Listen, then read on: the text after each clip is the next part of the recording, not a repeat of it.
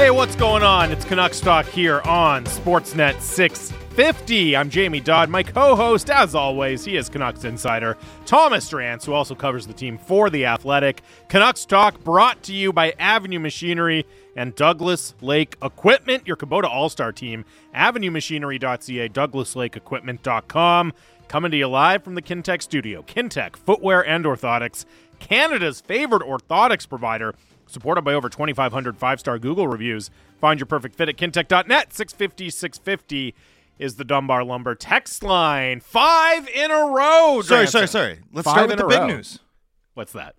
May Aaron 8th. Rodgers? May 8th. Oh, yes. That's Mark the big it on news. your calendars. May 8th, the NHL Draft Lottery, the Connor Bedard sweepstakes will officially be decided May 8th. I believe it starts at 4 p.m. Pacific. Although I did hear interesting from Elliot Friedman that this is apparently not going to be a, at the intermission of a playoff game type deal. It's going to be like an hour-long production.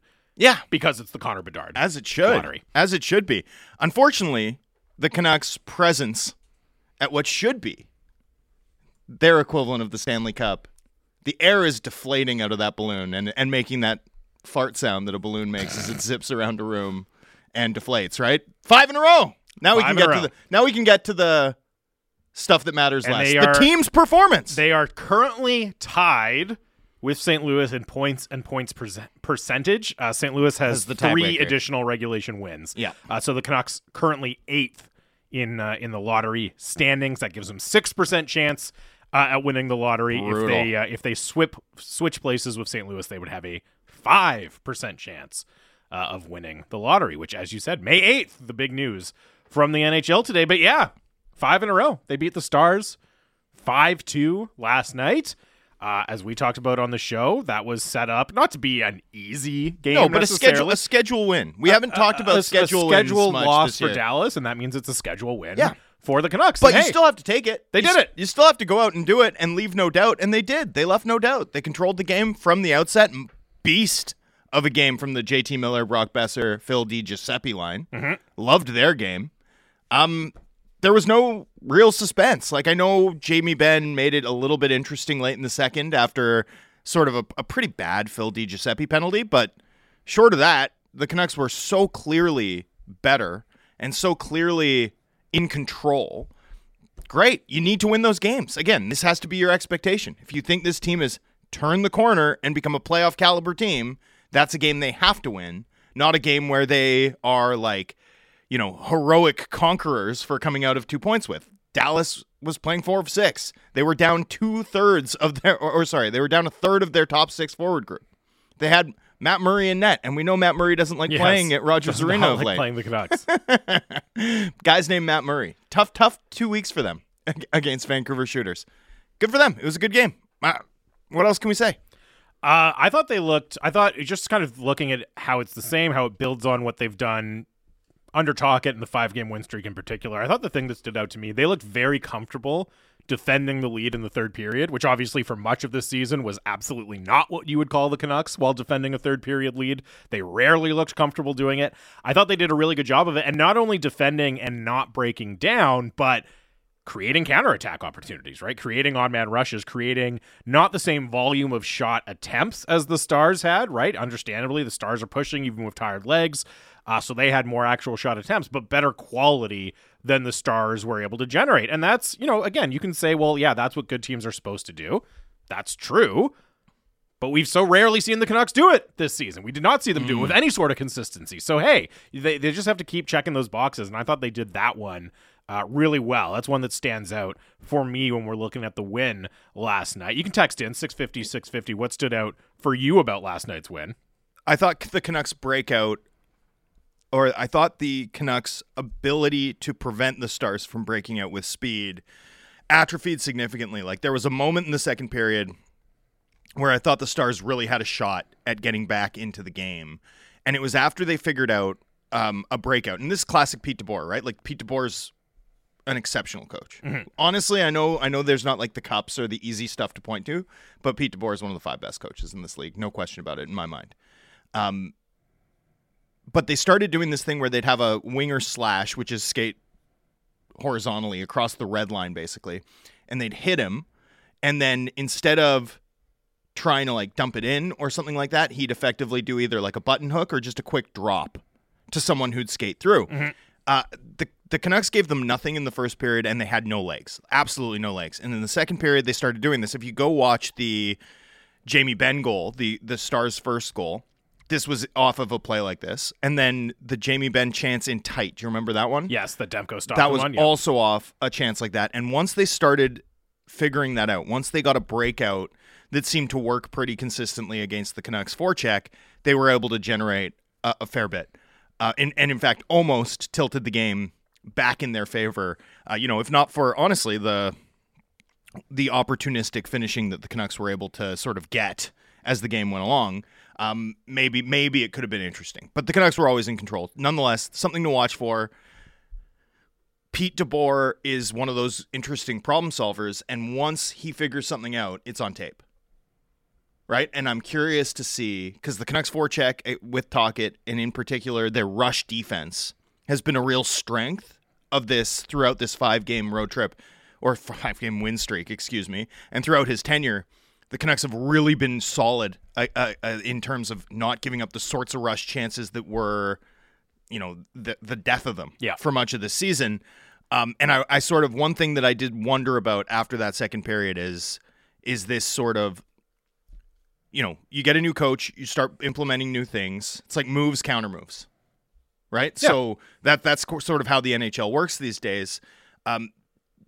DeBoer yesterday, I wonder if even though he lost, I wonder if he came up with the first counter move, and it's something to watch for. See if other teams copy that in the next 3 games. And that's always part of coaching, right? Teams are going to figure out solutions. That's what they try to do. It's up to you then to figure out, okay, if they're going to do this, then here's what we're going to counter with. That's just part of the process. Yeah, and that's going to be something that Rick Tocchet, I think especially going into next year, more than the remainder of this year, right? When teams are really serious about, hey, we need to win these games early in the season against the Canucks, that'll be something to monitor. But I will say, the second period was Dallas's clear strongest period of that game. And then the Canucks came out and won it. Well. Yeah, they did. In the third period. They played well in the third. So that really well speaks well to that ability to adjust even in-game. It's amazing how different pace of these games they played really low event, careful hockey in the third period, but were able to generate some dangerous chances on the rush. Like, that's a really good way to close out a game that you're leading in against a talented team. If you can replicate that against a talented team with no legs, right? Like, that's the key. Like, what do these games look like when you blow a schedule win, right? It's like either the goalie saves it or you make too many mistakes, right? Like, those are the two things that will cost you the game. Canucks avoided both, right? The Canucks punished the goalie punished Murray when they had against the grain opportunities. Brisebois, what a great story that is. And they didn't make mistakes, right? Like, aside from the Di Giuseppe penalty late in the second. That was the only one that was, like, really unfortunate. This texter comes in. Death, taxes, and Brisebois in a Canucks jersey are the only certainties in this life. Shout out to Guillaume Brisebois. Unbelievable. Shout out to Guillaume Brisebois. First NHL goal, almost 8 years after being drafted by the Vancouver Canucks. I did want to talk a little bit about Brock Besser as well. Finishes with 3 assists, and even beyond, sometimes you end up with 3 assists, but you didn't necessarily have that noticeable a game. Even beyond the score sheet and the production from Brock Besser, I thought that was pretty clearly his best game of the season. And, he just looked more active, more impactful on the game in a two-way manner. And he's been productive, obviously, all year when you look at the raw point totals, especially under Rick Tocchet. Or I guess I shouldn't say especially, but it's continued. It's maintained under Rick Tocchet.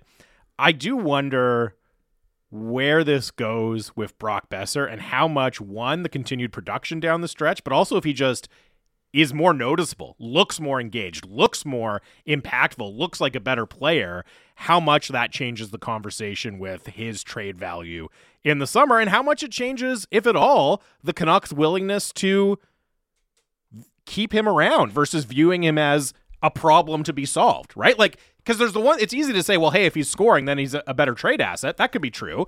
But is he also a player that it's like, well, hold on, why are we trying to move heaven and earth to get rid of this player if he's productive and he's helping us? 45 points, 58 games, cap dump, right? Like, the league is so wild now where it's like, I had someone tell me about Beauvillier on Twitter, right? They're like, I'm glad he looks like a 20-goal guy and not a cap dump. And it's like, This is the contemporary NHL. There's a lot of guys who are both at the same time, right? What I liked about Besser's game wasn't the assists, and it wasn't the post that he hit with a sort of vintage wrist shot, overpowering a set goaltender the way he can do when he's on his game. It was the battles that he was winning along the wall, right? It was the way that he was carrying the puck assertively. He had pace and he won battles, and that's been the part of his game that has been far below expectation this year, right? Like, the production's been there, actually, particularly when you account for, you know, how rarely he's been on power play one relative to some of the other wingers that Vancouver considers to be in their top six, you know, with the exception of Connor Garland. When you look at his ice time with Elias Pettersson versus the ice time that, like, Ilya Mikheyev and Andrei Kuzmenko and Anthony Beauvillier have had with Elias Pettersson, and how that warps production, because Pettersson's unbelievable. So I think if Besser's able to show that two-way game, and again, not down the stretch, but next season, if he's still on this team, that's what's going to matter. When Besser is a useful two-way piece, then he can provide value. This season, he hasn't been, or at least not nearly enough. He hasn't had enough games where he plays like, you know, that confident style, that 2021 version of Besser, which was like the wall guy version, the passer version, right? Not necessarily the sniper version. That's the thing, because as much as you can say, well, it's not so much about the point production and the assists for Besser, it's about the things you're talking about, the winning the battles, carrying the puck. He is a good playmaker. He has that in his in his skill set to be a good playmaker. He's also typically been really strong along the wall. It just hasn't happened for him this year. And you hear this idea kind of, well, he's not scoring and he's a goal scorer, therefore he's not valuable. He's not helping you. But he does have other things that can help you, right? He can still be a productive offensive player even if his shot isn't finding the back of the net, because he is a good playmaker. He has these other capabilities. And so I think that's the key with Besser is, okay, look, it's one thing if the goals dry up, but you have to be doing those other things, which you have a history of doing, to continue being productive, to continue helping your team win. So one thing I think, too, that's worth remembering, right, is I feel like there's this habit that we get into in this market where a player gets really hot, red hot. Yeah. And all of a sudden, the way they're discussed hits this like level that is unfair. That they're not actually at, right? Because hockey will fool you. I was listening to Sat and Dan yesterday. Well, I was listening to Sat and tolerating Dan anyway. And Dan's on your side now. I know. I also love Reach. I just like to do bits. And there were like texters texting in, dropping Panarin comps on Andrei Kuzmenko. And I'm just like, guys, that's a MVP level player. Yeah. That's not a fair comparison for Kuzmenko. I think about the JT Miller was the best player on this team stuff. It is unfair to the player, because then when they inevitably don't meet it, it's like, oh, they're then they get carved. Right? Then they get carved. Well, no. They were like, they're still really good. They're still good. It's just they didn't get to that height again. So I sort of look at Besser, and I remember telling Travis Green this. I sort of look at Besser as like a Thomas Tatar type. Okay? Big-bodied, not the fastest guy, complimentary top six winger. Right? But top six with a bullet, right? Like, this is a guy who, if you look at his career scoring rates, is good for 25 goals and almost 60 points per 82. And he's played 382 games in his career, so it's not like we're talking about a small sample of games. He's sustained a really high level of scoring over a lot of NHL games, and he's 26 years old. Like, okay, so is he overpaid by $1.5 million? Yeah, probably. In this environment, absolutely. Absolutely. Yeah. But that's still a really good player. That's still a player who can contribute meaningfully on a really good team. And it's when Besser gets held up to, in my view anyway, the expectation that he's going to be a star winger as opposed to a really good one, where that gap kind of hits. And you know, I think this is worth keeping in mind when we talk about Kuzmenko too, right? Like, Kuzmenko's a ton of fun. Fans have fallen in love with the floppy hair and the smile and the unbelievable array of dekes and finishes. Fair enough. He's amazing to watch. He's done a few things that I've never seen before over the course of this season. But is Kuzmenko a guy who you could remove from Pettersson's line and he'd drive elite production for his own line? Elite? No. High end? Can he be the offensive engine on a really good second line? I don't think it's out of the question. Now, where's the cutoff for really good? But could he be the best offensive player on a good second line? Yeah, I think he could be. I think he's shown that. He hasn't shown that.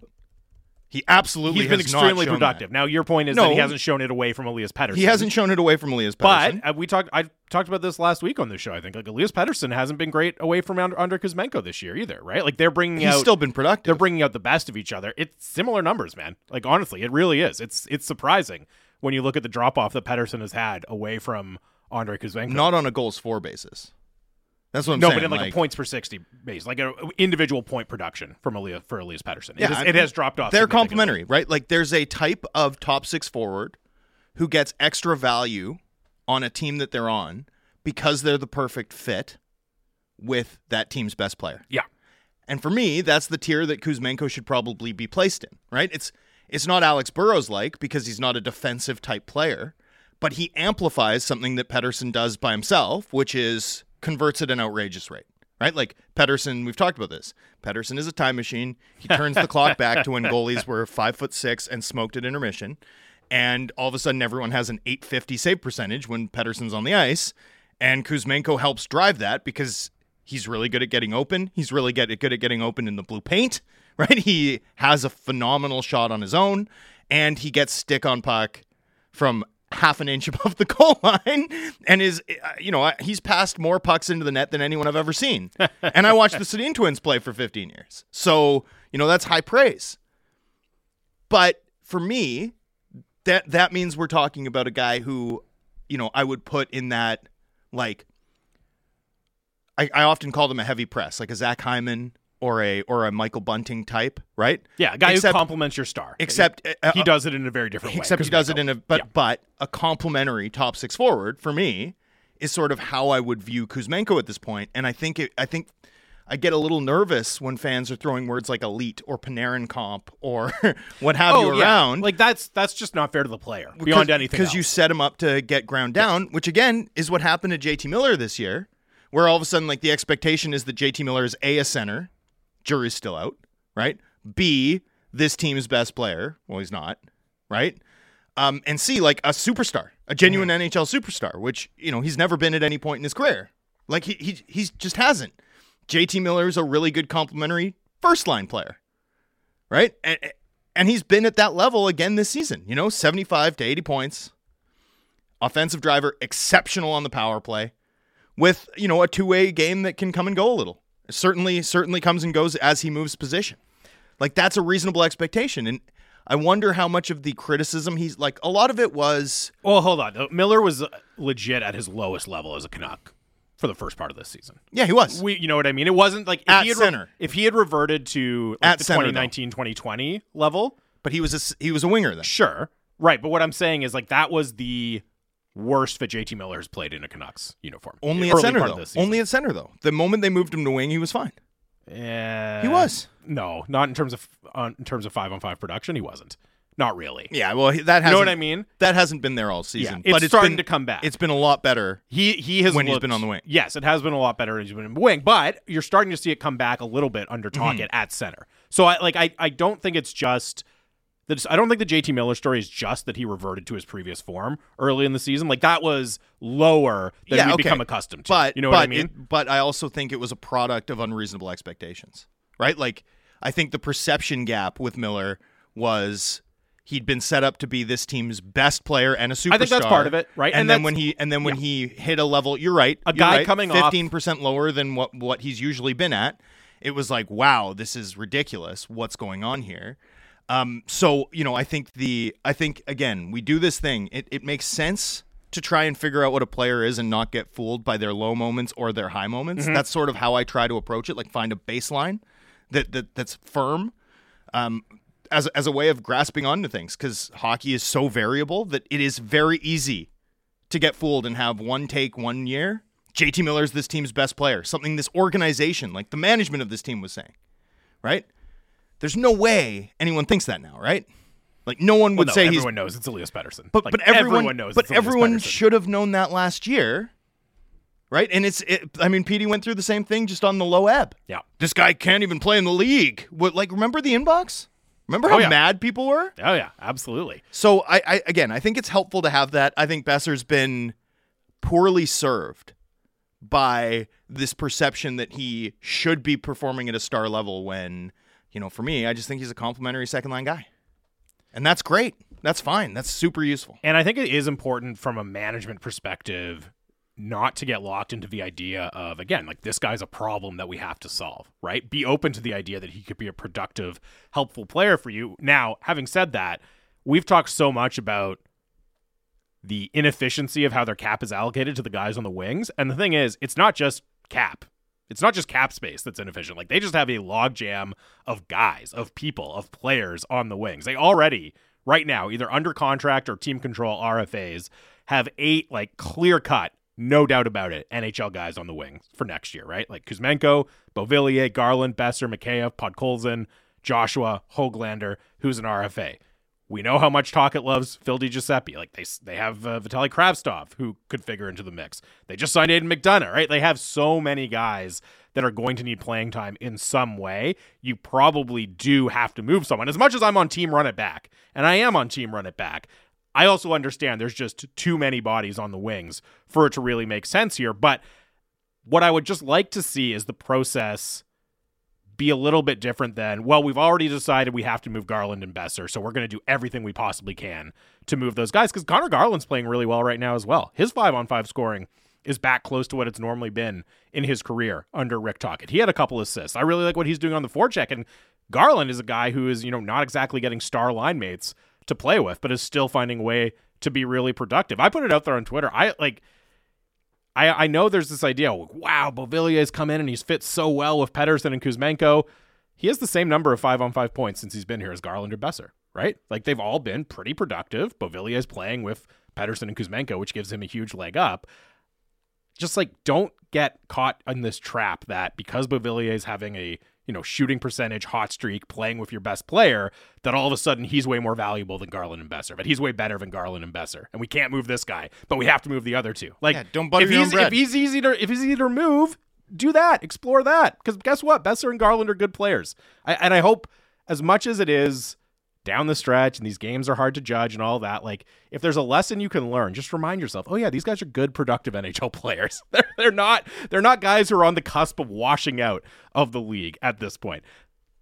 650 Dunbar Lumber text line. GM meetings down in Florida wrapped up today. Some interesting takeaways. Sean Gentili from The Athletic was on the ground covering them in Florida. He will join us next. It's Canucks Talk, Sportsnet 650. Big opinions and good bets. It's the People's Show with Bick Nazar. Be sure to subscribe on Apple, Spotify, or wherever you get your podcasts.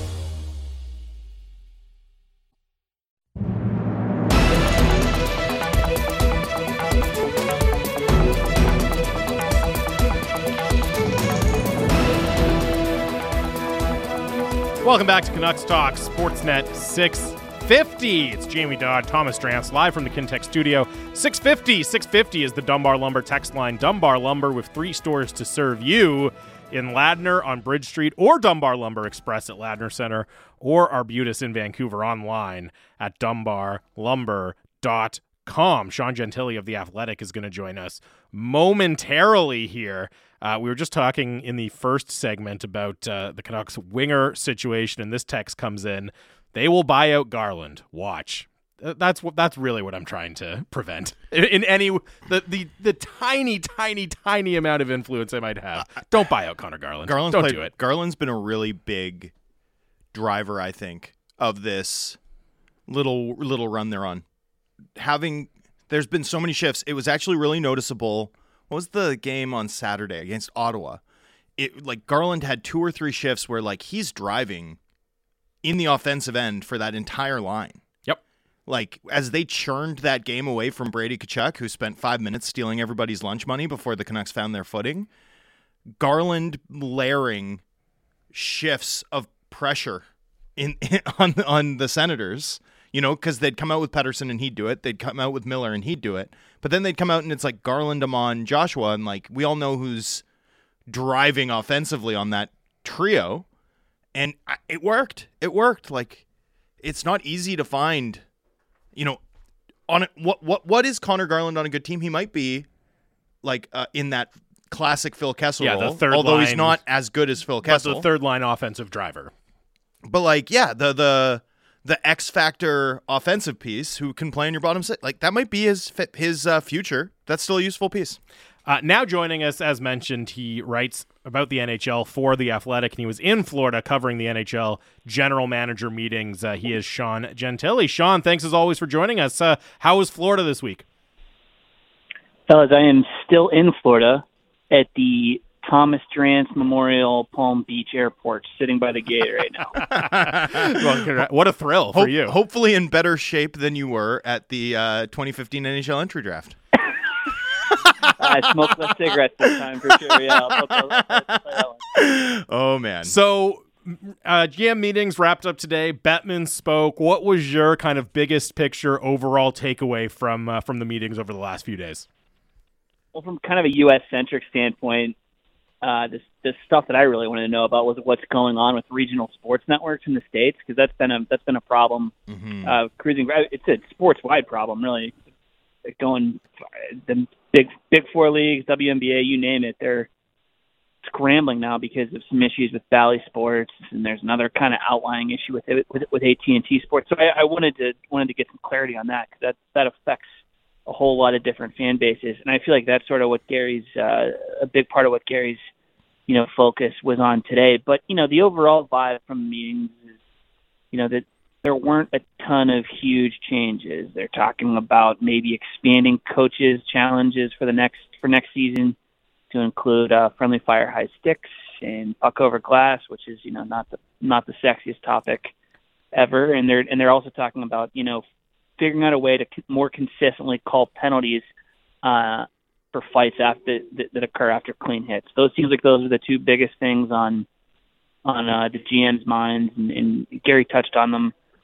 Just kind of generally, also had a send sale update, just some kind of minor housekeeping stuff down here. Even though it was a busy 3 days, but there wasn't some huge outlying big picture capital I issue that they were dealing with. The regional sports network thing is really interesting. And you said, from an American point of view, and I guess there's two parts of it, right? There's like the viewer experience part, which obviously is an American thing, but then there's also just the potential salary cap implications, which affects everyone, all 32 franchises. And that's the part that I can't really get a handle on. You hear a lot of people say, well, it could be an issue down the line, but do you have any sense of like when it could be an issue? What has to happen for the real nightmare scenario to return or to come to fruition? Because what I've seen is kind of a lot of concern, but not necessarily a lot of like, here's what it would look like. Do you kind of have any sense of where this story could be going and how it might impact the cap and when, if so?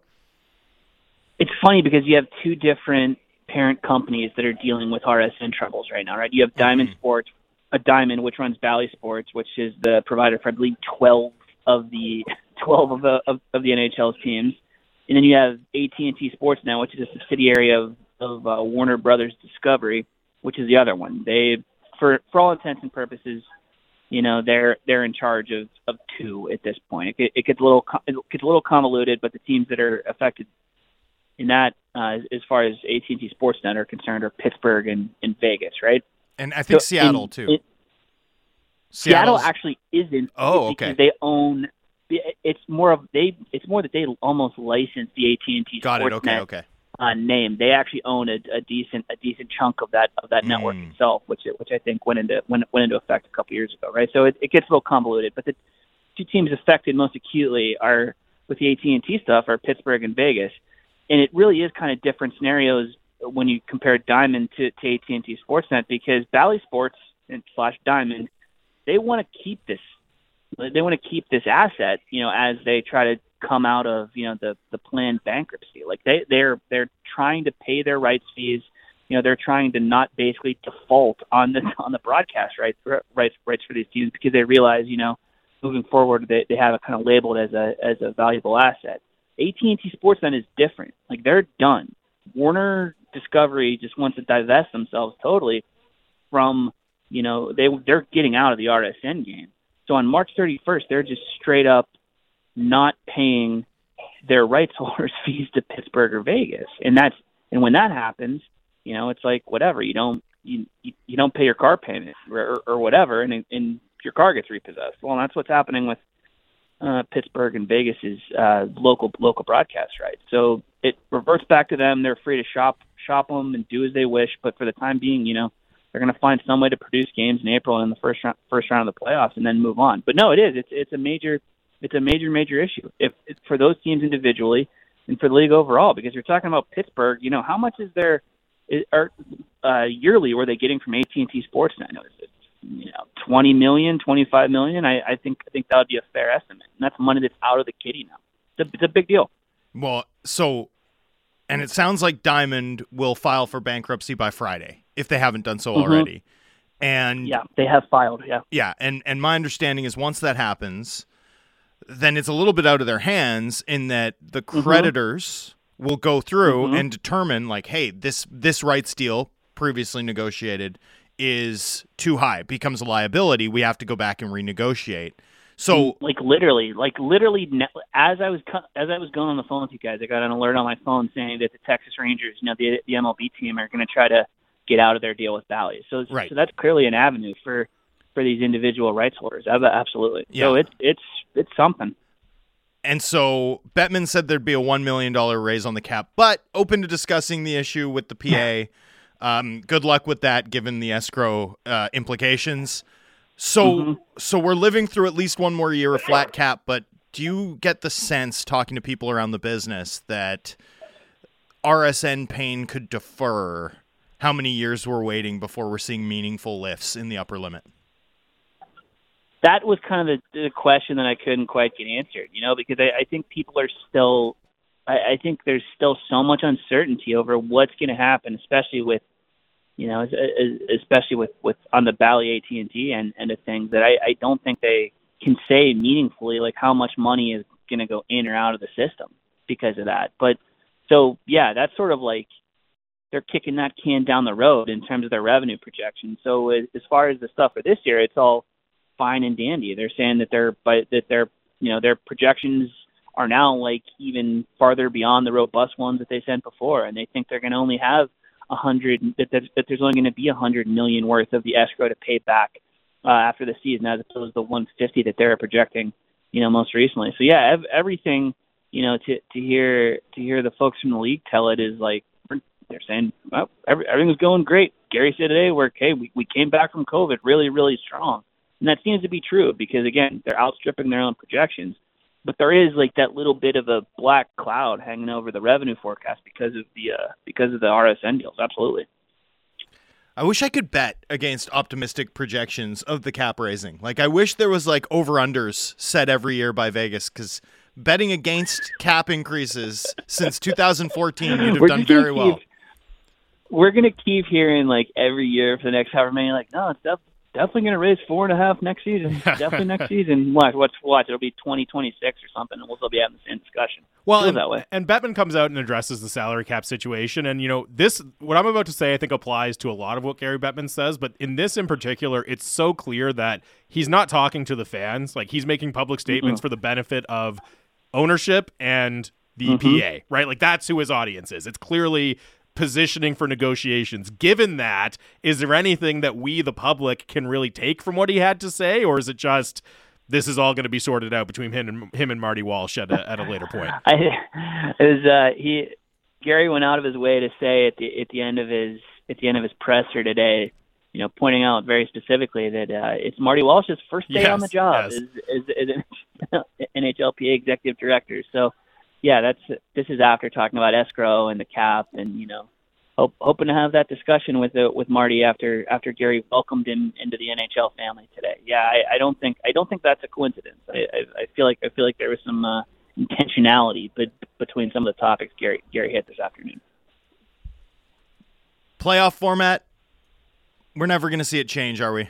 No, I don't think so. That was one of the funnier. It was like kind of funny in a Bettman sort of way, where basically the way he answered the question when someone brought it up, he was like, everybody has preferences, right? Like, but with the implication being like, well, this is how I like to do it. So, whatever.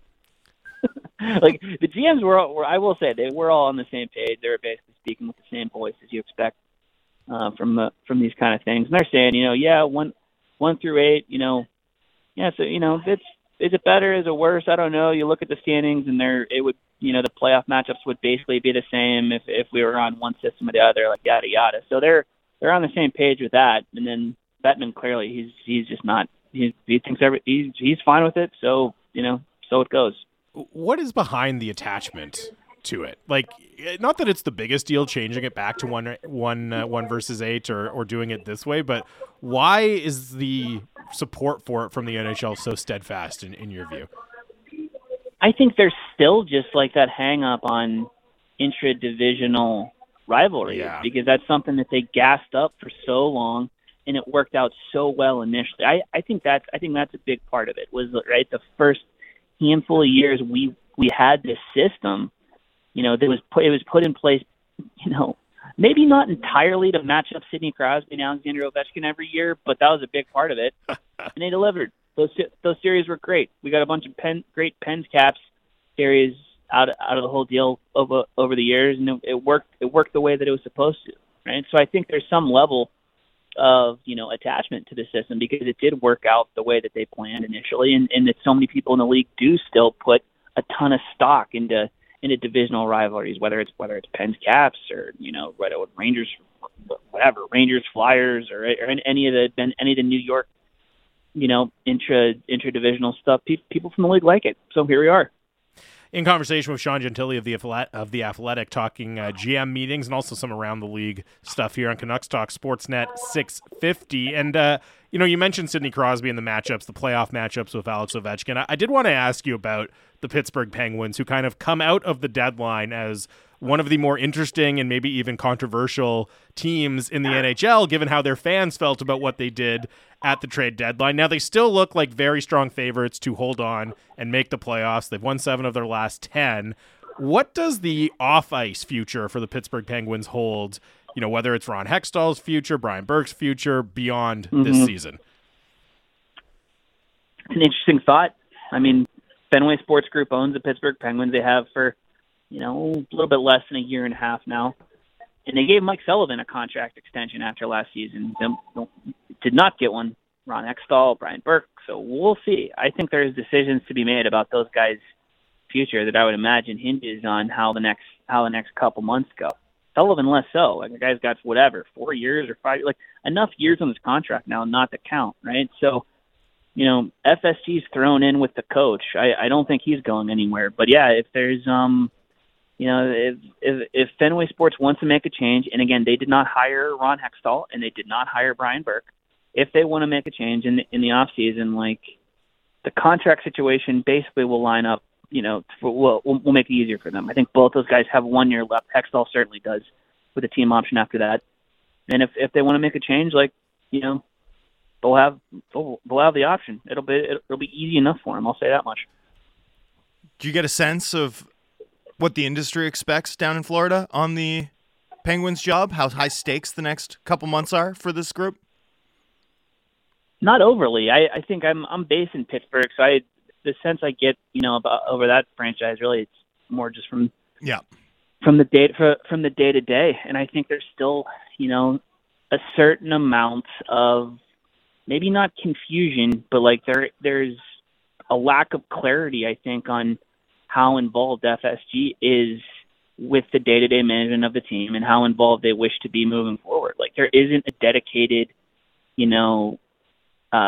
C-suite level person who's dedicated at FSG, who's dedicated to the Pittsburgh Penguins, right? There's people who run Liverpool, and there's obviously a whole phalanx of people who are involved with the Red Sox, but they're not absentee owners, but the presence isn't too strong either. So I think a lot of people are kind of left guessing as to what the plan from the top is. We have a better idea of what Ron Hextall is trying to do now, relative to maybe a month ago. But I think his boss's bosses are still, it remains to be seen, because we just haven't seen that much of them around. What about the Philadelphia situation? You're based in Pennsylvania. We know that there's a vacancy there. now, at least at the president level and presumably at the GM level, pending further evaluation. But how different are the Flyers going to look directionally, do you think, and what's the chatter been like around that club down in Florida? So we're getting a courtesy phone call here. No, the vibe around first off, it's been a weird couple of days for the Flyers because they, Danny Briere is the interim GM. The assumption here and the vibes surrounding everybody, league affiliated and otherwise, is that he's gonna eventually take over the chair permanently, right? That the interim tag is not going to be affixed to him all that long. The guy's behaving as if he is, a long-term permanent general manager. Well, we got a situation with his son who plays at Mercyhurst in Erie, PA. He got caught on video kicking a unoccupied wheelchair down a flight of stairs. It's obviously a horrendous thing to do, disaster. But that, the timing on that was bizarre. Like we're not even sure. It's possible we didn't see Danny Briere at the hotel today, right? Like he might have left early because people were rightfully, angry about the situation with his son. So he's split. But be that as it may, the vibe here is absolutely that he's going to be the long-term guy on that job. And it's, I don't know, man. He got left a mess. There's not a lot of expiring contracts on the books there. Chuck Fletcher spent a lot of money last year, whether it's Tony DeAngelo or Rasmus Ristolainen during the season before that. So, Danny Briere is saying the right things, as far as, he's not allergic to a rebuild. He's clearly willing to use the word, which Chuck Fletcher wasn't for a while. But, it's easier said than done, and we'll see what happens there. Sean, always appreciate the time. Glad you had fun in Florida. We'll talk soon. Absolutely, fellas. Good talking to you. That is Sean Gentili of Safe The travels, Athletic, who is departing from Florida after being down there to cover the NHL GM meetings. And, not the most eventful general manager meetings. I know, Gary Bettman kind of shut down a little bit or threw cold water on the expansion talk as well today, saying it's not even close to a front burner issue for the league, even though there's interest. Not any real meaningful updates on the sale of the Ottawa Senators. I think the big thing that people were looking forward to is just some sort of commentary on where the salary cap is going. As you said, Bettman says more likely than not that it'll be a $1 million increase, although he did leave the door open to negotiate with the players. But as you kind of alluded to, that's not an easy negotiation. Isn't it wild? Like, ratings are down. RSNs are defaulting. Mm-hmm. We can't seem to go a month without there being like a horrendous story involving someone related to the hockey community. The league is rolling back Pride nights almost across the board. And it's like a slow general managers meetings and everyone's like, status quo, everything's fine. Like, at what point are we the dog meme? But not only that, it's like really, everything's fine? Well, but hold on. But it's also like, we're going to make this incredible sale of the Ottawa Senators, and there's all this expansion interest. And the NHLPA has a new head. Yeah. But you know what I mean? It doesn't seem to have affected the bottom line of the business in any appreciable way. At least not that we can tell right now. They're not, you know what I mean? Like, there's the possibility that, hey, we might actually be able to negotiate a larger salary cap rise. I don't think it's going to happen, but it's not completely out of the question. And you've got this, like, groundswell of interest from billionaires across North America on joining the club. It's a really interesting dynamic, and I would love to kind of explore that more at some point. Like, what's behind all of a sudden, like, hey, these guys in Atlanta want a team. Houston wants a team. Quebec City wants a team. All these people are lining up to buy the Ottawa Senators. It's great business. It's great business. It's a hard-capped league, right? And the value keeps going up. Like, the Vegas Golden Knights were what, $500 million? Something like that, yeah. And I think Seattle's $650. Yeah. Senators might go for $1 billion.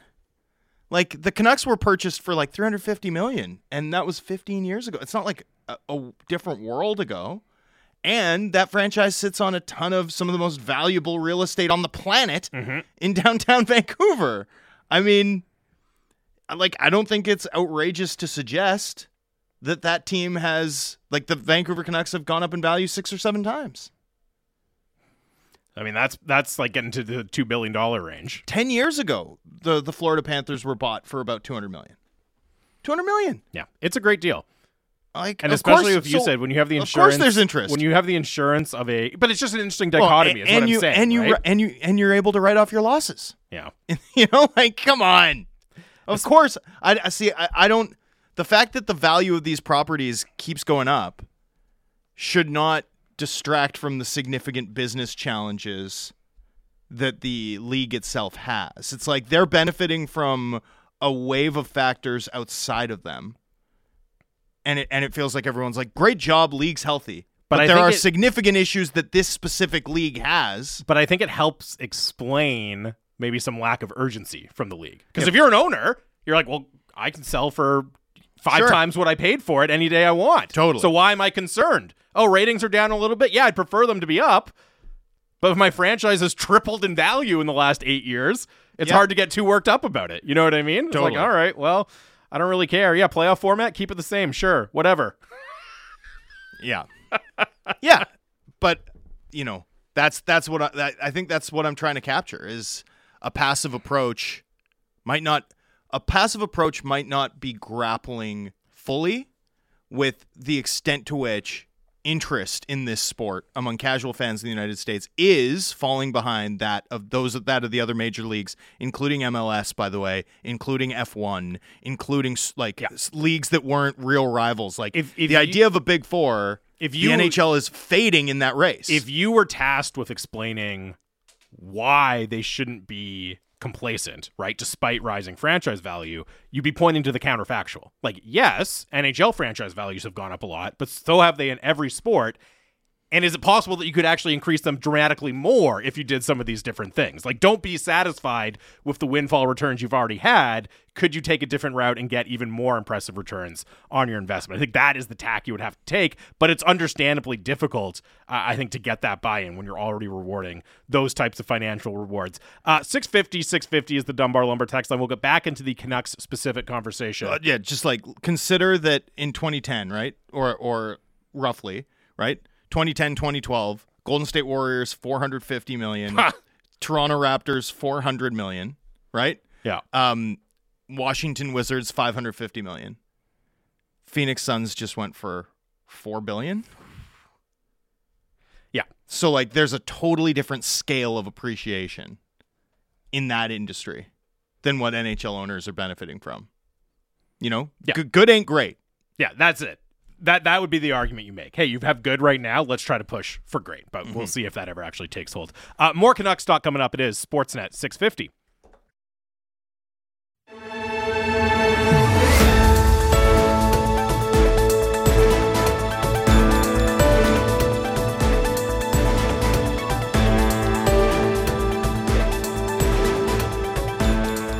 Welcome back to Canucks Talk Sportsnet 650.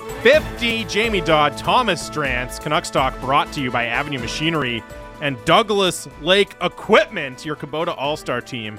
AvenueMachinery.ca, DouglasLakeEquipment.com. We are coming to you live from the Kintec studio.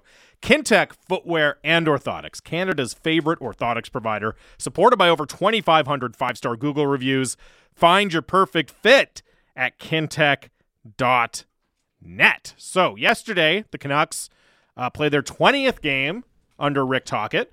They have won 5 in a row now. I believe they have 11 wins in those 20 games. You know what's funny is their 5-on-5 form has actually sort of softened over the last 5 games. Yeah, like all of a sudden you're seeing the scoring chances for drop, and you know, they're like on the wrong side of 50. Like a lot of the improvement that we'd seen and we're talking about is starting to trend down, just as the Canucks have a .930 save percentage 5-on-5 and a 12% shooting clip and are beginning to win these games. Although I do also wonder if part of that is they have the lead, actually, for a little bit now. Whereas for so long, they were constantly playing from behind. That's definitely part of it. Yes. But anyways, you kind of dig into, 20 games. Not the biggest sample, but it's not nothing either. And you have to, always take it with a grain of salt because of the time of the year it is. And we'll get to that. We'll hear from Jannik Hansen a little bit later in this segment on that subject. But you can start to kind of dig in to some of what we've seen under Rick Tocchet. And the number that stands out to me is, in those 20 games, they've controlled basically exactly half of 5-on-5 scoring chances in those 20 games under Tocchet, which is obviously not, that's by definition average around the NHL. Like, it's going to zero out to 50% between all the teams. So they're right at the average across the league. Nothing to get too excited about, but also significantly better than what they were doing under Bruce Boudreau. So it is like meaningful, tangible improvement with all those grains of salt included about the time of year. Totally. And we need 10 more games before we're like, hey, that's a predictive sample. Sure. But we're getting close to that. We are. And so, look, this is going to be my new catchphrase for the rest of the year. So run it back. I started the week. I made that argument on Monday. I said it again on Twitter after the game last night. Run it back. You're seeing the improvement you were hoping for. And it's not just, oh, hey, they've won, 12 or 11 out of 20 games. It's also they are playing with more structure. They are preventing odd man rushes at a better, at a much better clip. They are controlling a better share of their scoring chances. They're doing all those things you talked about. To me, the evidence just keeps growing that they should, in fact, run it back. And I've talked about it with the defense. Hey, you've created that structure where you can bring in Noah Juleson and Guillaume Brisebois and get decent minutes out of them. I'm seeing it with the wingers now, too, where we looked at Brock Besser and Connor Garland as these problems to be solved, but hey, they're producing. They're helping you. They look like the players you were expecting them to be when they got those contracts that they're on right now. So if you're in this situation where you're seeing these meaningful, not the biggest sample size, I don't want to get ahead of myself here. I'm not saying they're all of a sudden Stanley Cup contenders or that this roster is going to make them Stanley Cup contenders. I'm just saying that management should use these positive results to buy themselves a little bit of time, buy themselves a little bit of patience, the ability to be more careful, to be less reactive, to be less panicked about how they go about improving this team. And for me, as long as the process holds up and we see more games like we saw against Dallas, like I'm going to keep banging that drum. Run it back. Don't panic about making major surgery to this team if you keep getting these results. What I like about this is that your take here, your run it back, is consistent with don't stop digging, right? Because partly what you're saying is no need to keep digging. Yes. You've kind of got something here. Now, I don't know that this organization can help itself, but I think the digging is inevitable. Excavation at all moments is sort of the MO. And I will admit, like, as I said in the first segment, you just straight up have too many wingers. You just have too many wingers. Oh, yeah. There's no way around it. It's still a very strangely built team. Even if they were all making like $1 million a piece, bizarrely, you still have too many wingers. You still probably have to trade some of them. That should be the unfinished business slogan. Bizarrely built for next season. Fundamentally, though, I just don't think this matters at all. Like, big picture, the only thing that I think is being achieved late in the season, in a world where the Canucks' record to this point is still basically consistent with what the Coyotes have managed since Rick Tockett's been hired, basically consistent with what the Anaheim Ducks have managed since Rick Tocchet was hired. The Chicago Blackhawks beat the Boston Bruins last night. Last night was a big night for take all March results with a big grain of salt. No kidding. What was it? It was Chicago, Columbus, Arizona. I think, did Anaheim win last night too? It was pressure's off night. It was pressure's off night. And as such, I can't get excited about this. Like, the only big picture, the only thing that's happening is the Canucks, reel off these wins is that they're damaging their draft lottery odds. Like, that's it. There are no stakes involved. And I'm not against fans enjoying the wins. I know there's a lot of people who listen to this show and get mad at their radio when I'm speaking anyway, who, work hard, come home, want to have a drink, want to watch the Canucks game, want to relax. And they'd rather want to see Elias Pettersson do something cool, right? And Kuzmenko pull a crazy spin pass they've never seen, and the Canucks power play put pressure on, and at the end of the night, the Canucks win, and they go to bed happy, right? Like, that's it. That's fine. I've got no problem with that. For you, I've got a problem with it personally because I want stakes. Like, this isn't low stakes hockey. This is zero stakes hockey. And I've spent enough time around NHL players, talking to NHL players. I've spent enough time working for teams in garbage time of another regular season to know that the people who played this game at the highest level don't really read into this. Before I cue up Jannik Hansen, though, I want to invite all our listeners, 650, that's the Dunbar Lumber text line. Text in and let us know, are you reading anything? Anything at all? You can say nothing. You can say something. You can give us a rant. Are you reading anything at all into what the Canucks have achieved? Not just with the 5-game win streak, but what they've got 20 games under talking now. No, but they've got 8 wins in their last 11. Oh yeah, sure. Okay, so 8 wins in their last 11. That's a run here. That's a real run here that the Canucks are on. Do you read anything into it, or are you on Team Drance and Team Jannik Hansen? Let's cue up that audio. Well, they're winning, obviously, which is an improvement. Demko came back. Again, they've been giving up a lot of shots some of the games, but they are playing better. Does that translate into next year? That's the $1 million question. So again, everything that happens from here on in, I take with a grain of salt, because we've seen this story before.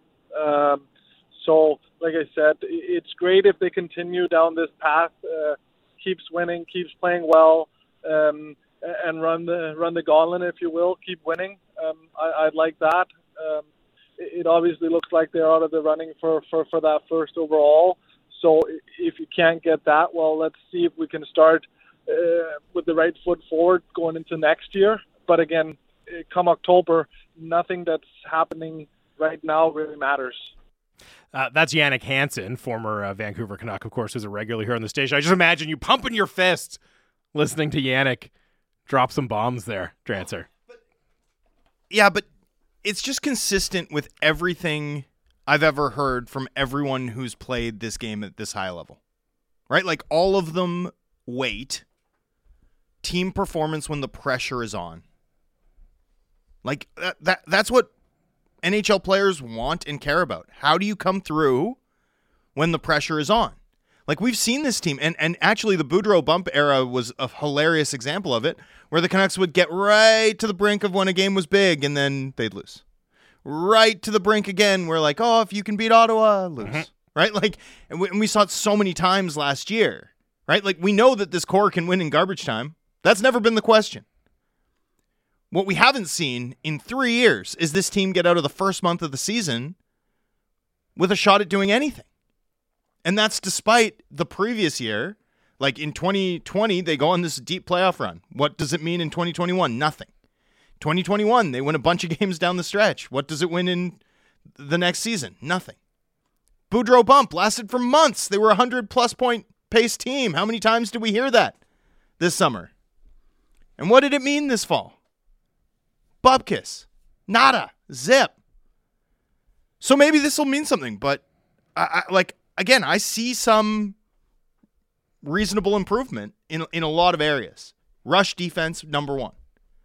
But does it mean anything? I don't think so. I genuinely think nothing.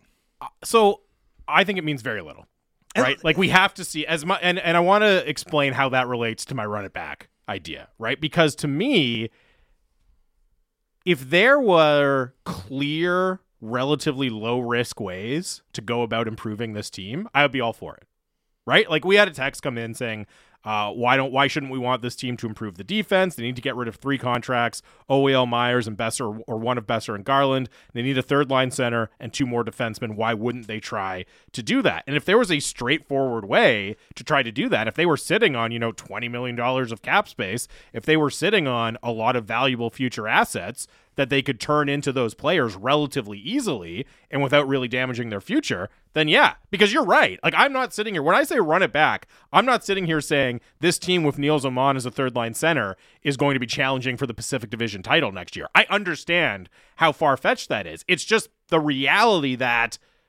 it's also going to be really, really hard for them to improve. Like, the options I see for them improving are do everything you can to move some bad money, which will probably be hard and probably involve giving up assets or buying guys out, hard or expensive or a combination, and then go spend in free agency. Like, that's the avenue I see to improving this team, and I don't think that's going to move the needle that much, and I don't think it's wise to do that. So rather than take that road, why not lean into the things we are seeing right now and hope that they continue over to next year? Because again, like, the fact that there's uncertainty about how this team is going to perform next season, to me, that's another argument for be very, very careful how much future pain you inflict to improve the team next year. If you're not sure you can get them over the hump, you have to be very, very wary about going out and trying to buy 2 top 4 defensemen in the offseason. Yeah, I mean, the problem is if you're going to be conservative because you're leaning on your structure, is that inconsistent and incoherent with having traded a first and a second for Filip Hronek to help you next year? Probably. Like, isn't the logic of that deal contingent on this team taking advantage of the fact that they're now going to have this 1-year window where you've got Miller locked up, you've got Demko, you've got Hughes locked up, and you've got Hronek and Pettersson making $11 million combined? A number that's, $12 million combined. A number that's poised to jump by, potentially the entire amount of Tyler Myers' expiring contract the next season on, right? Like, aren't they already committed to doing more than that? Let's read some of these responses. 100% there's something to this. The first handful of games under Tocchet, he put his stamp on this roster in the way they play. I don't think it has anything to do with the fact that there's no pressure, because there is pressure. There's always pressure in the NHL, especially for a team with so many jobs seemingly at stake. Not incorrect, by the way. There is pressure on individual players. I think it's totally fair to say there's always that certain element of pressure, and guys are always going to compete. But there's a spectrum of pressure as well. Totally. And it's a completely different level than when you're actually in the thick of a playoff race or in a playoff series. Where every shift is do or die, every mistake compounds. Where you lose a game, but it's okay if you win the next 4. And like, can you, it's a different thing for me. But I like that text, and the point that there is pressure on individual players is a good one.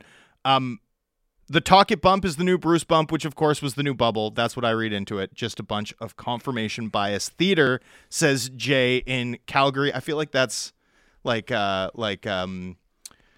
could put that tweet on a bingo card for like things you'd expect me to say. I love it. You could slip it into your next Athletic article practically.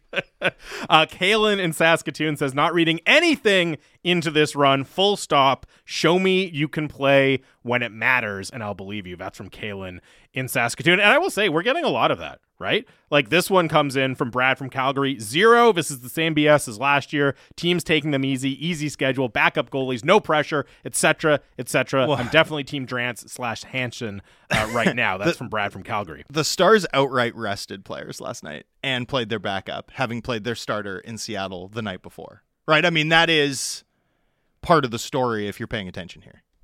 Has to be. The only thing I read into this latest hot stretch, says Jeremy from Souk, is that the organization seems to be in alignment from management to coaching to players.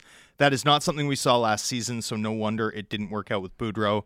This can be sustainable because everyone is now on the same page. I think that's a fair comment. And that's part of what I'm getting at when I say run it back. Like, okay, that is a difference you can point to. That doesn't just depend on the fact that it's March and April. It's like, well, hold on, we have our guy, and we're starting to do things the way we actually want to do things here. Well, and I want to mention 2 other factors here. 2 things we saw since Tocchet came in. What did we see right off the bat? Which player's usage changed the most right when Tocchet came in? Who? Phil DiGiuseppe? Well, yeah, okay. Sorry. Other than Rick Tocchet's adoptive son, Phil DiGiuseppe. Riley Stillman started getting very carefully prescribed top 4 minutes and was traded. Mm-hmm. And JT Miller moved to center full time. For the first little bit, was seeing very few defensive zone faceoffs, far less matchup minutes. And we learn on deadline day that the club had indeed been engaged in talks to trade him too. That's a level of alignment. That's a level of where once you're aligned between manager and coach, you can actually work together to engineer value, particularly when the results are secondary, which they have been for the Canucks this season. Yeah, and despite the minutes for Hughes and Pettersson and Miller, like, results are secondary, and Tocchet has admitted that, and yet also those guys are playing a ton. I need a drop for my backpat machine, by the way. We need like a not the weird squeal drop. You don't want that one. We can use that if they're ready with it. Wow, it was even weirder than I remembered that time. I was not expecting that. That's how I react. That's how I react when I'm getting my back pats. What was the context of that even? I forget. Like, what were you imitating? Like, was it the fajitas conversation? I don't know. Who can even keep track of the idiocy anymore?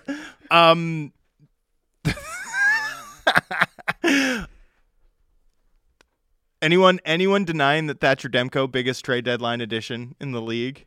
Anyone think that was pretty close? Yeah, although this one comes in from Drance's buddy CJ, who says, we've seen this movie before. Oh, no. Oh, okay, sorry. He's disagreeing. I thought he was saying that it's goaltending steal games. Goaltending is stealing games right now, which, as much as I would say Demko is playing really well, other than like maybe the game in Dallas, would you say he's stolen a game for them? He played really well last night, made a big stop on Jamie Benn, but I don't look at it as, oh, Demko stole that game. So that's another thing you could look at as different than the Boudreaux bump, right? Where like, that was Demko. That was Demko. Demko's a part of this, but not like, oh man, we'd be hooped if it wasn't for Thatcher Demko. He's not quite like that. I thought he was fabulous last night, though. Yeah, he was really good. It still wasn't a stolen game. No. It wasn't. But you know what he's playing like? He's playing like he's wrapped in fajitas. Oh. He's playing like he's wrapped in tape.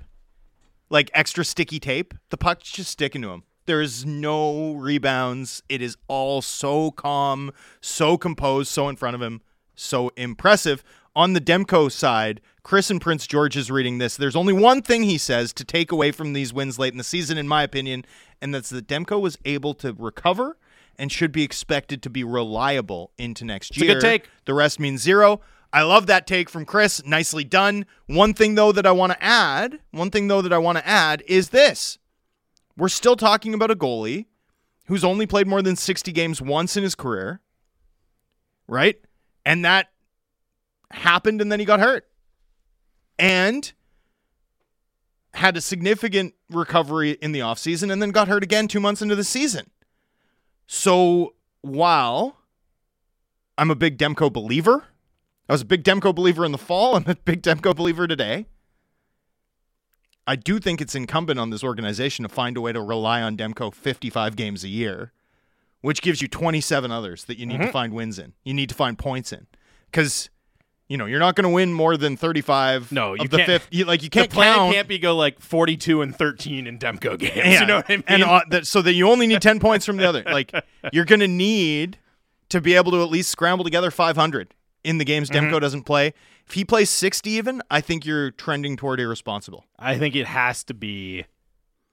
Responsible is a good way of putting it. Like, that's kind of what I'm getting at when I say run it back, too, is be responsible. And I think that extends very much to Thatcher Demko. And it extends very much to just stop digging. Here's another one from Brandon, a good take.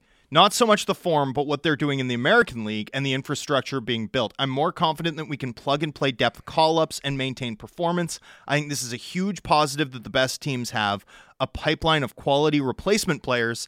Yeah, you need to be able to raise your floor. People forget this, but the greatest Vancouver Canucks season of all time, they used 13 defensemen, right? There were nights where the blue line looked like Edler, Ehrhoff, one of Bieksa, Hamhuis, Salo, Ballard, right? Because Salo missed half the season. Edler missed half the season.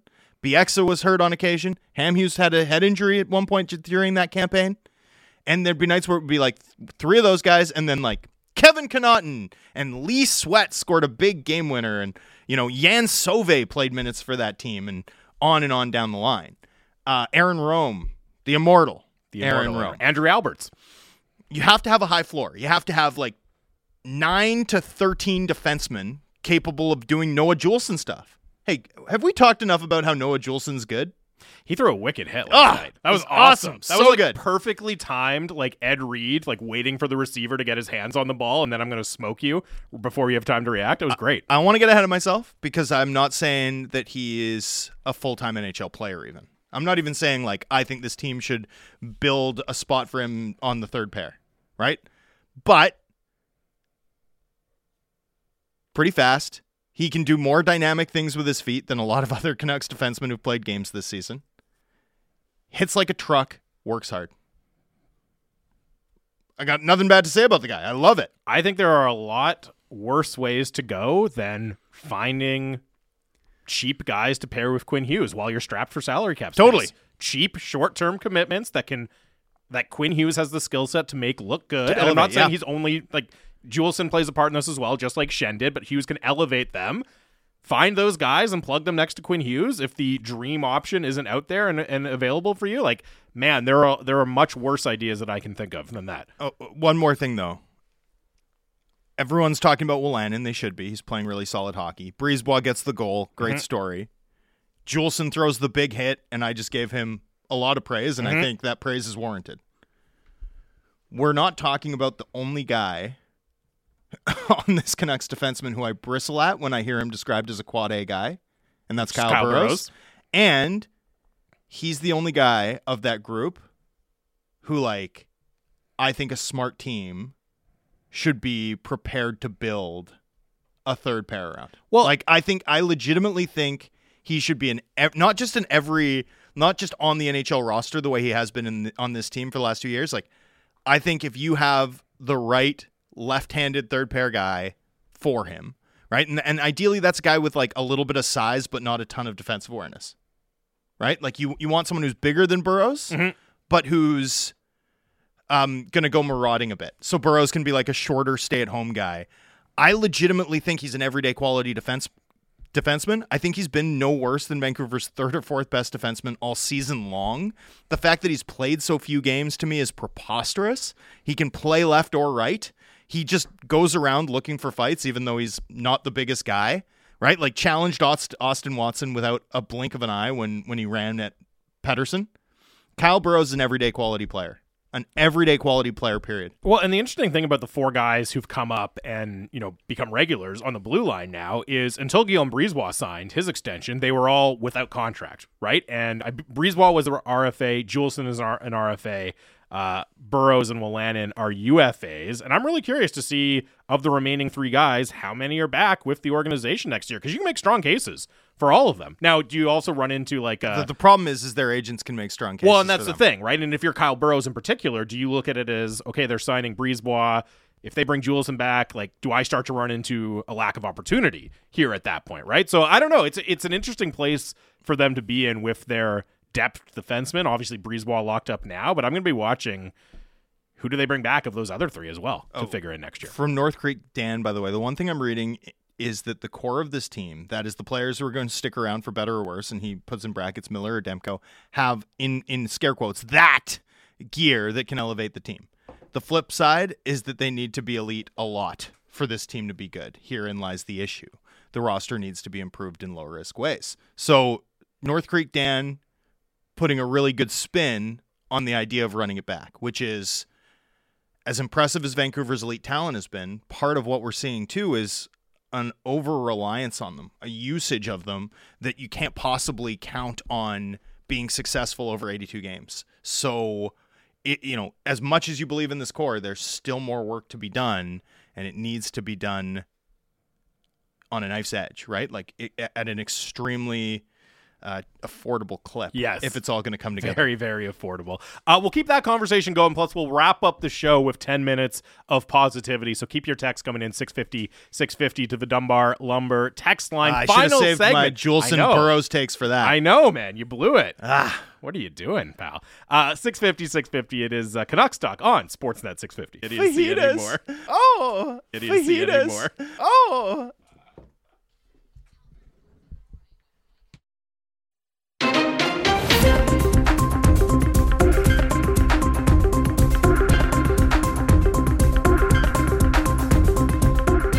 Welcome back. Canucks Talk, Sportsnet 650, final segment of the show, live from the Kintec studio. 650 is the Dunbar Lumber text line. Dunbar Lumber, with 3 stores to serve you in Ladner on Bridge Street, or Dunbar Lumber Express at Ladner Center, or Arbutus in Vancouver, online at dunbarlumber.com. We played that clip from Jannik Hansen in the last segment, talking about how he's not buying into the results, what he's seeing from the Canucks under Rick Tocchet until he sees it next year. And producer Dom very fairly asked me to mention that. Specifically, that was from The People Show, where Jannik Hansen is a regular guest every Tuesday, and The People Show is coming up next with Bick and Josh Elliott Wolf today. So stay tuned for that coming up after our show. More texts coming in about just the, are you buying? Are you on Team Jannik, or are you buying into what the Canucks are doing? under Rick Tocchet so far. And this one came in from Rager. As I try to find it, because we got a ton of text in there, who says, I refuse to be Charlie Browned by Lucy again. This team could win out the rest of the season, and it won't mean anything if they come out and do the same thing next year, and they're out of it by Canadian Thanksgiving again. Which is, Canadian Thanksgiving is like when the season starts. Wow, I love that. But it's a good way of putting it. I like this one as well. Johnny from Langley says, I'm torn. I'm mad about this team's decisions, but I'm a hockey fan, so I like watching my team. It's hard not to be happy to see the team do something decent to build on. In the long term, I'm still mad because there is no flexibility to build around this core. And I think that's a really good point from Johnny. Like in all of the points he's making in that text, right? Like you can be very critical or skeptical about the direction the team has chosen to be going, but it's still really nice to be watching more competent hockey than we were on a regular basis than we were earlier in the season. And I think the point about, even if you do buy into what you're seeing, there's obviously still improvements that need to be made, significant improvements that need to be made to take this team to the legit Stanley Cup contender tier.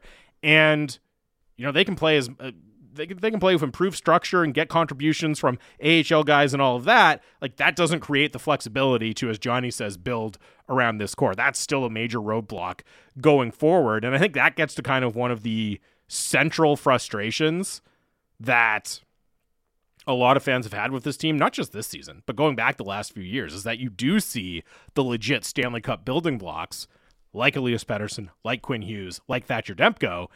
And theoretically, those should be the hardest things to acquire. Those should be the things that you're like desperately searching for and saying, man, how on earth are we going to find a number one level franchise center like Elias Pettersson? The Canucks have those. It's filling out the rest of the roster that has been so difficult. And, you know, the point that you read from North Creek Dan saying like, hey, the core of this team has that high gear, but they need to be so good because the bottom of the roster is so problematic. And again, like I'm gonna keep doing this, by the way, where I twist everything into evidence for run it back. Like, yeah, you have the core. You have the core. You don't have to twist it because you're right. So this is what bothers I think me, man. In a way, like the bottom of the roster being so poor is really a bummer. But I'd also rather have to fix that than fix the top of the roster. You know what I mean? I'd much rather have that. And I think you're much more likely, as difficult as it is, you're much more likely to be able to do that on a cheap kind of bargain bin basis than you are to go out and try and find top six contributors. So again, yeah, like do what I'm saying. Try to raise the floor of this roster at the low end by finding more guys like Dakota Joshua, right? By leaning on your structure. Like, once again, I'm proven correct in my analysis is basically what I'm saying here. Good for you. We need a backpat we need machine a backpat drop. Me. Yeah. Well, we need a Jamie version because I don't think Jamie makes the same fajitas noise. Oh, fajitas. By the way, somebody texted in that was when we were talking about blouses. Which was like, I don't even remember that conversation. We were talking about blouses. But the person texted in, you were talking about blouses. I was there and I'm not okay. I don't think I've ever talked about blouses, have we? I'm sure we have. Blouses, I feel like, are one of the few things that I don't have a take on. I gotta say, I also do not have a take on blouses. Yeah. Well, I mean, I guess I'm fine with them. I don't have any issue with blouses. Not anti-blouse. Are you? I don't have a take on them. Complete ambivalence. Complete ambivalence. Like, I don't even know that if you asked me to like describe what one is that I could tell you. Well, that's ridiculous. It's a button-up, right? Yeah, it's like a women's button-up shirt. Okay. There you go. But is my button-up shirt a blouse? No. Why not? I think it has to be. Does it have to have tassels? No, it doesn't. So you can't describe it either. No, it's women's. No? I don't know. Yes, Dom is nodding. Oh yeah, well if Dom is nodding. Yeah, Dom is the Dom's nodding because he's excited that Aaron Rodgers is going to the Jets. Good luck with that, by the way. Yeah, blouses for men, that's a thing. Men's Wow. men's blouse at amazon.ca, yeah. Just like rompers. Yep. Oh, Anyways. It looks like a men's blouse is like those half button ups. Sure. Yeah. Sure. There you go.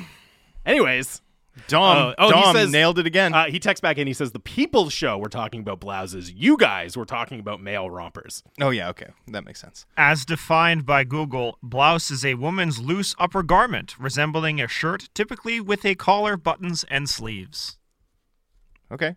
There you go. Thank you, Dom. Typically a woman's. Typically. I appreciate that. Yeah. I have no idea what point I was just making before we got into blouse talk. About raising the floor of the roster. Today, the word most commonly refers to a girl's or woman's dress shirt. However, it can also refer to a man's shirt if it is a loose-fitting style. Example, poet shirts and Cossack shirts. Poet shirts! Guys, do you think I should wear my poet shirt or my Cossack shirt tonight? Neither. It's all a blouse, bro. It's just a blouse. All right. Just a blouse. Let's do positivity early and get it out of the way. All right. There we go.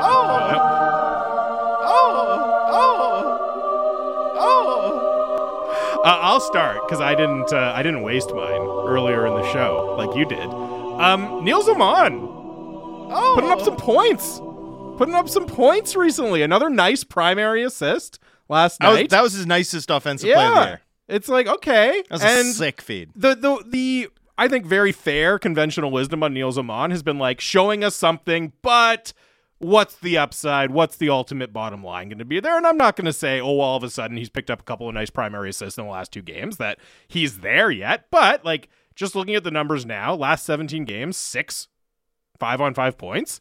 When you consider the minutes that he's playing, the role he's being asked to play, like, okay, that's getting to the area where you can start to think, is he more than just kind of cheap fourth line center? Can he do something else for you? And it's a big improvement from what he was doing earlier in the season, right? Where it was very much like, it's good that he's playing in the NHL, considering what that he was a free acquisition, but how much is he ever going to move the needle for you? So it's just something I'm monitoring, something I like to see, showing a little offensive flair, some offensive chops from Neil Zaman, and on a nice little run of point production recently that continued last night. So shout out to Neil Zaman, man. Yeah, I liked that pass a lot.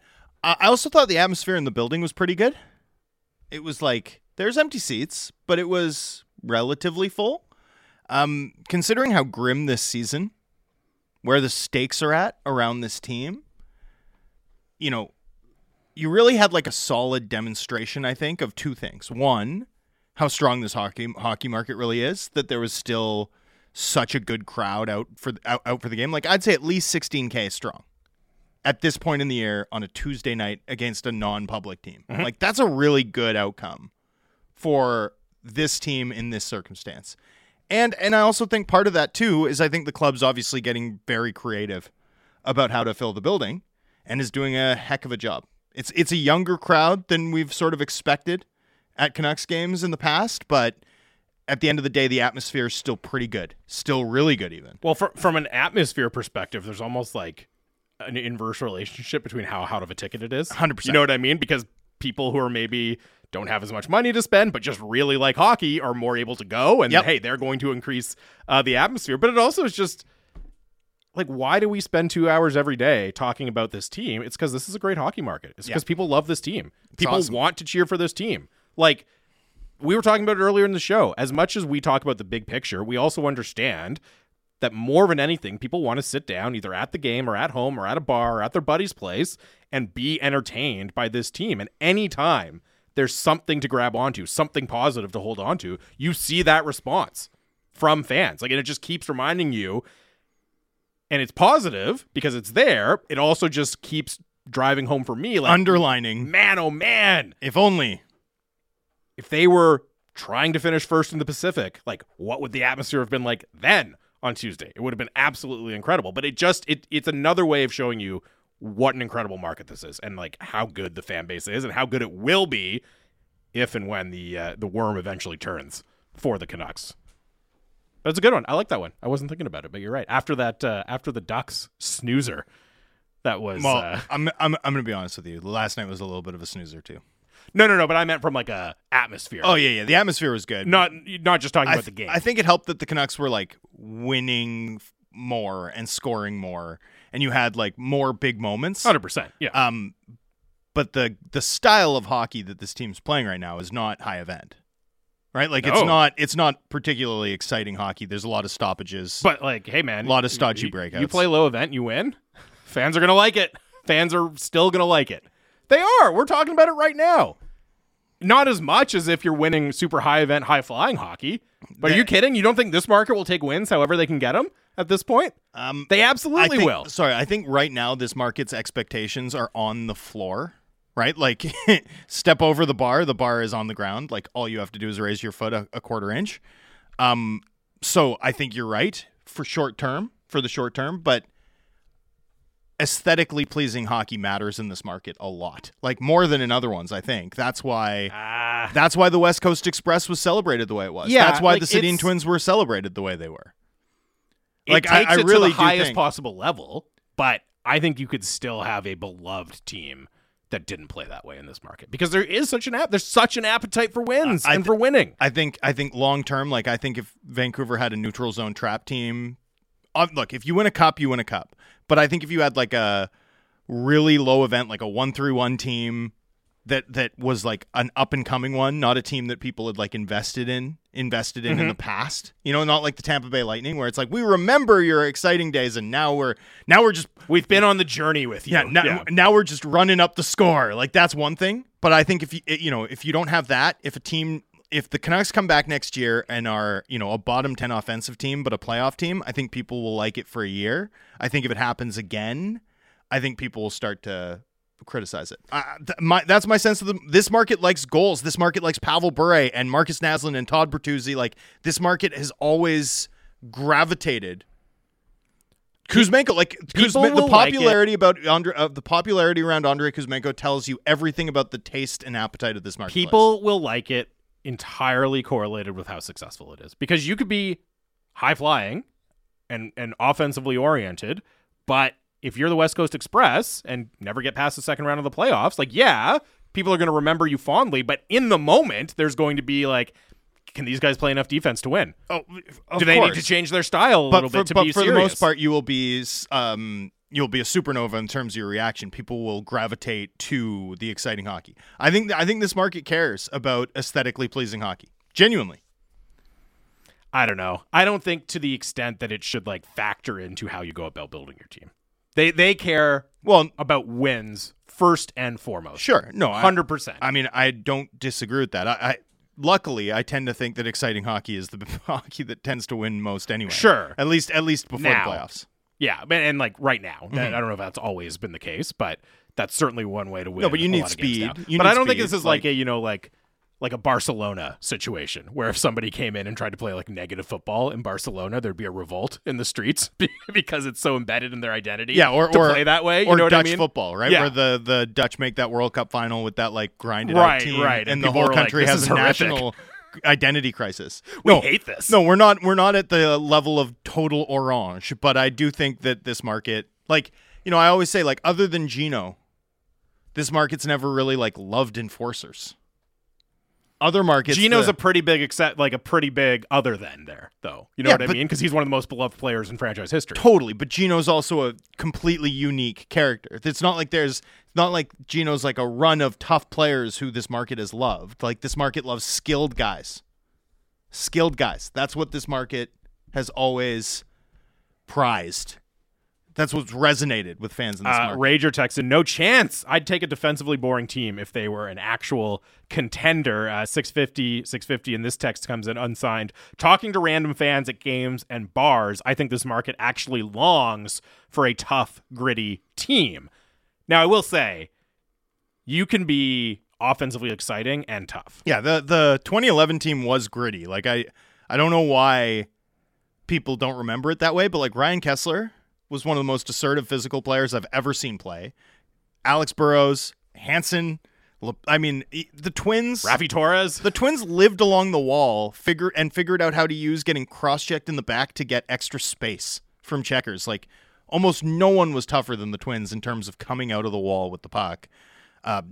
Bieksa, on and on down the line. That was a gritty team. In my mind, anyway. Despite they're not mutually they were exclusive, portrayed in the 2011 Cup final. I don't think there's any doubt that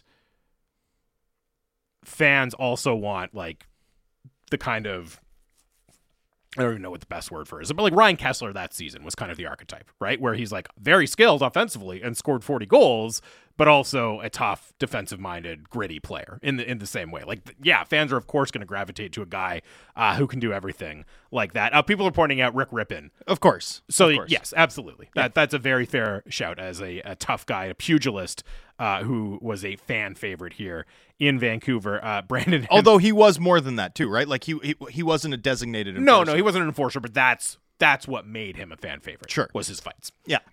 Brandon, Vancouver, Texan, you guys mentioning all these offensive superstars. Meanwhile, I'm reminiscing about Dan Hamhuis and Chris Tanev. Yeah, super fair. They were great players too. Super They fair. were absolutely great players too. Andrew and Victoria, the West Coast Express era is overplayed. One line got to play wide open, and the rest of the team played the trap under Crawford. Not far off.